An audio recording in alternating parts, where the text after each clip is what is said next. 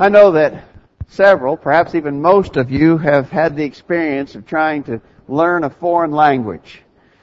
It's easier for some, but it's hard for lots of us to learn another language. I got to think back, I've actually tried to learn 3. Back in high school, I took French for 2 years. I don't remember a word of that. Then when I was making several trips to Russia, I tried to learn Russian. Never got very good at that either. I still remember one expression that I learned. I used it pretty often. Я не знаю, я не понимаю, я не говорю по-русски. Which means, I don't know, I don't understand, I don't speak Russian. I use that pretty often. And then when Larry Payton and I were going to Cuba, I tried to learn some Spanish, but I don't remember much of that either. Learning languages is tough for lots of people. For some people it's easier, but for most of us it's tough. One of the big challenges of learning another language is to learn the verbs and to learn the tenses of the verbs, how to conjugate the verbs. When we talk about verb conjugation, we're talking about how to construct the verb to mean either it happened in the past, or it's happening presently, or it's going to happen in the future. Verb conjugation, that's pretty tough when you're trying to learn another language. Tenses are important. Well, today we want to talk about verb tenses, but we want to talk about them in relationship to the most important subject in the world, and that is salvation. We want to talk about verb tenses that are connected with the idea of our spiritual salvation. A very important subject. We hope that we'll be able to say some things that will be helpful. Thanks for being here this morning. What a beautiful Lord's Day. A beautiful day in January in Middle Tennessee. We have a little reprieve, apparently temporary reprieve from the real cold weather, and so enjoy that today. We're glad that you're making this time of worship a part of your Lord's Day. We're grateful for the presence of everyone. For those who are visiting, thanks for coming. Please come again and ask us any questions you have about what we're doing here at College View. Let's talk about the tenses of salvation. Again, tenses suggest past, present, future, sort of varying from the time perspective that we're looking at relative to salvation. For instance, there is a sense that the Bible uses about salvation in which it talks about it as a future thing that might happen, a future potential salvation. For instance, if I were to say to you, if it rains tomorrow, I will be coming to your house. What do you understand that to mean? Well, it's very understandable. It hasn't happened yet, but it might. It's possible, but it's based upon a condition. If it rains tomorrow, I'll be coming to your house. You understand that. We all understand that. In regards to salvation, the notion is used that way as well. For instance, in the text that Jacob read for us earlier from the famous Great Commission, in Mark chapter 16, verse 16, Jesus said, "He that believeth and is baptized shall be saved."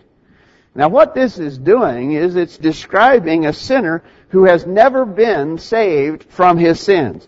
But he learns, he believes, based upon penitent faith, he is baptized for the remission of sins. What is the result? If he meets the conditions that are attached, what is the result? He shall be saved.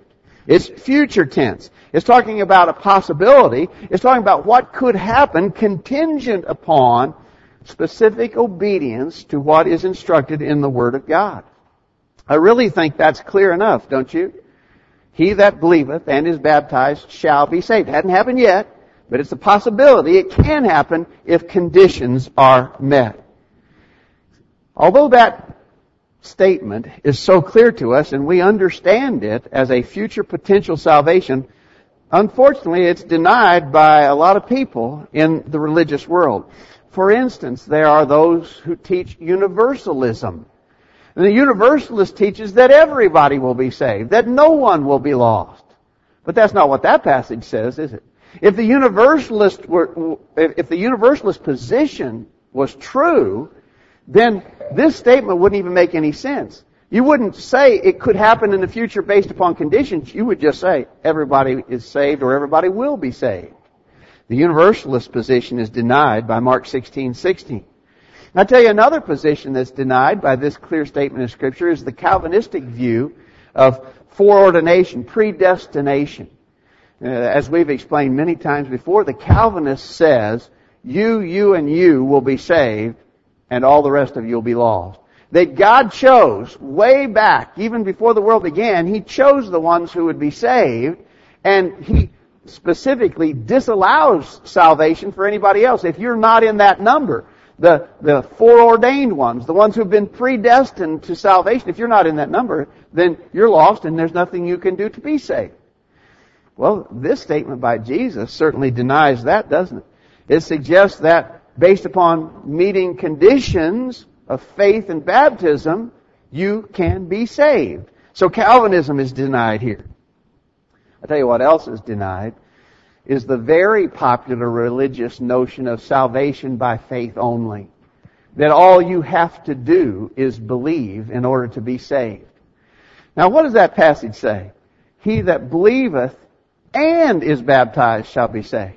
Who's going to enjoy that future potential salvation? Not just he that believeth, but he that believeth and is baptized. This corresponds so well with a number of other statements in the New Testament that prove that we're not saved by faith only. And of course, James chapter 2, verse 24 says, you see then how that by works a man is justified, and not by faith only. And so definitely the idea of salvation by faith only is a false religious doctrine. It doesn't harmonize with what the Scriptures teach. You can be saved. Salvation is a potential for us all. But it's going to happen if you meet the conditions attached to it. And we would simply ask this morning, what is your situation? Have you availed yourself of the salvation that's available potentially for you? It's possible you can be saved, but if you've never obeyed that simple gospel plan of salvation, hear, believe, repent, confess, if you've never been baptized for the remission of sins, then you haven't gotten there yet. It's a potential. It could happen. It's available. But until you meet those conditions, you are not saved. What is your situation this morning? So there's one way, one tense of salvation that we find in the Scripture. Let me suggest to you another. Past tense. We understand past tense, right? I could say, for instance, I went duck hunting yesterday with Monty and Josh and Damon, and we got no ducks. I'm telling you what, it was miserably cold yesterday morning. The wind was blowing like crazy. The wind chill was unbearable. And as we're sitting still trying to wait for some ducks to come to us, it started sleeting. I mean, it was awful. And in the midst of that, Josh assures me, this is perfect weather for duck hunting. This is just like you like it for the duck. Which only reaffirmed in my mind that there must be some mental deficiency in duck hunters. You know, if you think that's perfect, there's something wrong. Well, but you understand the expression, I went duck hunting. That means it happened in the past. It's a finished thing. It's something that is done. It's already accomplished. It's looking back, right, in past tense. Well, the Scriptures use that notion relative to salvation as well. Notice in Titus 3, verse 5, Paul writing to Titus says, He saved us by the washing of regeneration and renewing of the Holy Ghost. This looks back on salvation as something that has been received. Salvation. He saved us. Paul says, past tense. When did He save us? Well, from the first point we were making, He saved us when we obeyed the gospel plan of salvation. We submitted to the washing of regeneration, which is a reference to baptism. So He saved us by the washing of regeneration, baptism, and the renewing of the Holy Ghost. What is this renewing of the Holy Ghost? Well, I think that links our baptism to being instructed by the Word of God, the inspired Word of God, inspired by the Holy Spirit. We're instructed in regards to obedience and the necessity of baptism. It is not just the idea of dunking someone under water. It is when we submit to that washing and regeneration based upon our understanding of what the Spirit has revealed that we ought to do, the conditions of salvation. In Ephesians chapter 5, verse 26, it refers to the washing of water by the Word. I think that's the same thing. It's the same thing as the washing of regeneration and the renewing of the Holy Ghost. The washing of water, baptism, by the Word. The Word of God is what tells us that we should be baptized in order to obtain salvation. In the book of Romans, in chapter 6, at verse 17, Paul said, Romans 6, verse 17, God be thanked that you were the servants of sin, but ye have obeyed from the heart that form of doctrine which was delivered you. Obedience must come from the heart. And so I think that's what's being linked here in this statement by Paul, Titus 3, verse 5. He saved us, past tense, by the washing of regeneration, or the washing of water, or baptism, and the renewing of the Holy Ghost through the instruction that the inspired Word of God gives us. And so, we can rejoice in knowing that at the point of baptism, when we are willing to submit to that instruction to be baptized, all of our past sins are forgiven. And by the way, they are forgiven forever. In Hebrews chapter 8, verse 12, concerning the promised new covenant that we now live under, God said, I will be merciful to their unrighteousness, and their sins and their iniquities will I remember no more. Once we have been forgiven of sins, when we enter into the waters of baptism with a right heart, instructed by the Word of God, when we've truly obeyed that gospel plan of salvation, we are saved from our past sins. Those sins will never be called up again. If we've truly obeyed the gospel, those past sins are forgiven. And so in that sense, Paul could use the past tense. He saved us by the washing of regeneration and renewing of the Holy Ghost. Now, that's not the end of the story. Some people would like to stop right there, but contrary to the belief of many, salvation is not a done deal that can never be forfeited. The salvation process goes on. We are continuing in the matter of seeking our salvation. We know that there are a lot of people who teach the idea of once saved, always saved. That's another one of those false elements of Calvinism that we sometimes talk about. The Calvinists talk about the security of the believer, or the impossibility of apostasy. It's just simply better known as once saved, always saved. But that's not the case. The salvation process does not end with our conversion to Christ. We have to continue to be faithful. Notice in this regard, we're talking about the present tense, present salvation. And here's what Paul said in 1 Corinthians chapter 15, beginning verse 1.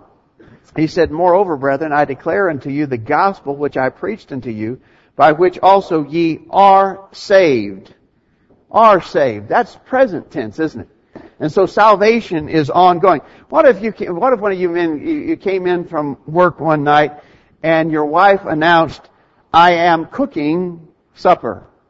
I am cooking supper. What does that mean? Well, that means it's not ready yet. It's not done. It's an ongoing process. She has started, but she's not finished. It's an ongoing process. I am cooking supper. We understand that. We understand that use of language. It's not difficult at all. Well, that's the kind of usage that we find here when Paul says, by which ye are saved. In the Greek, literally, that is in the Greek language, as in the English, that's present tense. And it could literally be translated, by which also ye are being saved. It's an ongoing process. And that's the way it is with salvation. It's a continuous process as we faithfully live the Christian life. We've got to keep on being faithful in order to ensure our salvation. As we said, it is not once saved, always saved. Look in 2 Peter chapter 1.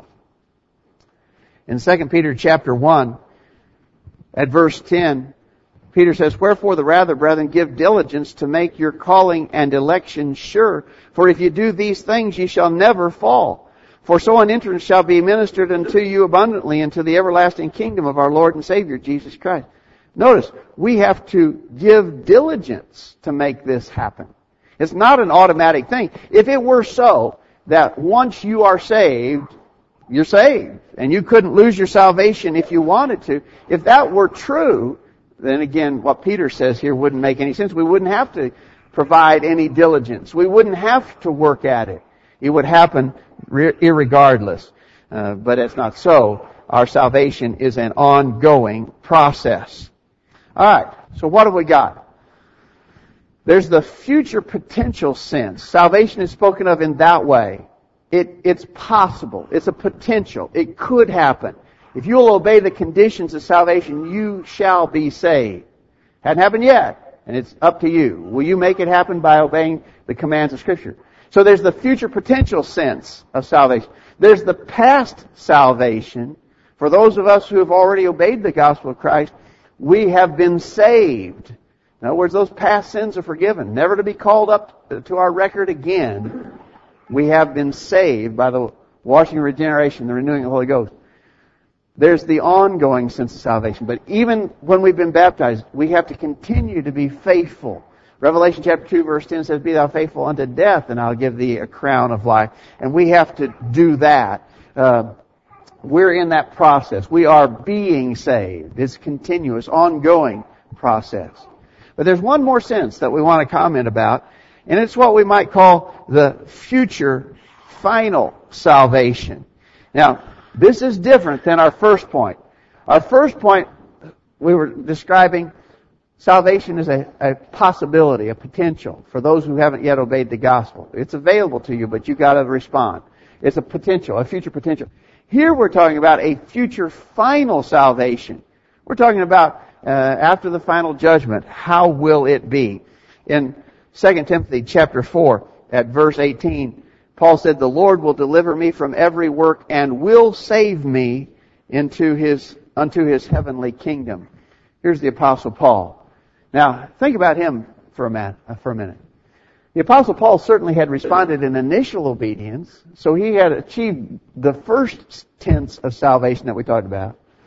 He had been saved from his past sins, and he had a lot of them. You know, he talked about how grieved he was and how he had persecuted Christians, locked them up in jail, caused them to be put to death. But he'd been forgiven of that. He was saved from that. He had those sins forgiven. He was continuing to live faithfully. He's the one who said, "Ye are being saved." We are continuing the process. Here he writes about how it will be in eternity. "The Lord will deliver me from every evil work and will save me unto his heavenly kingdom." Paul looked forward to a future final salvation, which would be his. It's interesting that this ultimate goal of heaven will not be obtained until that end. And we don't have it yet. It is what we are striving for. Look in 1 Peter chapter 1 and verse 9. In 1 Peter 1 at verse 9, Peter says, "Receiving the end of your faith, even the salvation of your souls." Now, he was writing to Christians. He said, "Receiving the end of your faith." So I think some versions there use the word goal. Receiving the goal of your faith, even the salvation of your souls. Well, did they not have salvation in any sense yet? Well, yeah, they had salvation in some senses. They had received it. Their past sins had been forgiven. They were continuing faithfully, but they had not received the final goal of their salvation, which is to be in heaven. Notice again what Paul himself said about this in 2 Timothy chapter 4. We're familiar with these words beginning verse 6. "For I am now ready to be offered, and the time of my departure is at hand. I have fought a good fight. I have finished my course. I have kept the faith. Henceforth there is laid up for me a crown of righteousness, which the Lord, the righteous judge, shall give me at that day, and not to me only, but unto all them also that love his appearing." Notice Paul expected to receive that crown of righteousness. The Lord shall give it to me. He didn't have that yet, but he anticipated that future final salvation. Think about that. Here, those words we just read from the Apostle Paul are some of his last words by inspiration. We think that we have labeled 2 Timothy is the last epistle that he wrote, and this is right near the end of it. And so at the very end of his life, he was talking about his anticipation of receiving that crown of righteousness. What a great thing, to approach death with that hope and that consolation. If we don't have that hope, if right at this moment you don't have that hope that you would be in heaven eternally, if life were to end today or very soon, if you don't have that hope, If you miss that, I want to just suggest to you, if you miss that, you've missed everything there is. Everything that you hold important in life pales in consideration to the importance of having that future final salvation in Christ Jesus. You got a good job? You saved up some money? You got a nice house? You're driving a new car? What are the things that are important to you? I want to tell you that none of those things matter. Not any in comparison to the salvation of your eternal soul. If you don't have that hope that Paul described there, the Lord will save me. I know that it's coming. I've done what He expected. I have the confidence of salvation in Jesus Christ. If you don't have that confidence this morning, we urge you, don't let that situation continue. Why would you continue to put the most valuable thing you have at risk and not have that hope of a reward in heaven? So our lesson this morning has talked about the verb tenses associated with the most important subject in all the world, and that is the subject of salvation. These are not difficult things to understand when we're talking about them in the language that we perceive, right? We're so grateful that we have the Bible in the English language. We can understand it. These concepts that we've described this morning are not difficult. Words mean things, and in English we can comprehend. Thankfully we have good, reliable translations in English of God's Word telling us about the salvation of our souls. The simple question now is, are we doing the things that are necessary on our part to make it happen? What about you? Are you right with God this morning? Have you obeyed that gospel plan of salvation? If not, we would urge you to make that decision without delay. Don't postpone that. If you understand what you need to do, hear the truth, believe it, repent of your sins, confess your faith in Jesus, be baptized for the remission of sins. If you understand that, don't put that off. There's no reason. There's really no reason. Nothing is more important for you right now than to obey those instructions.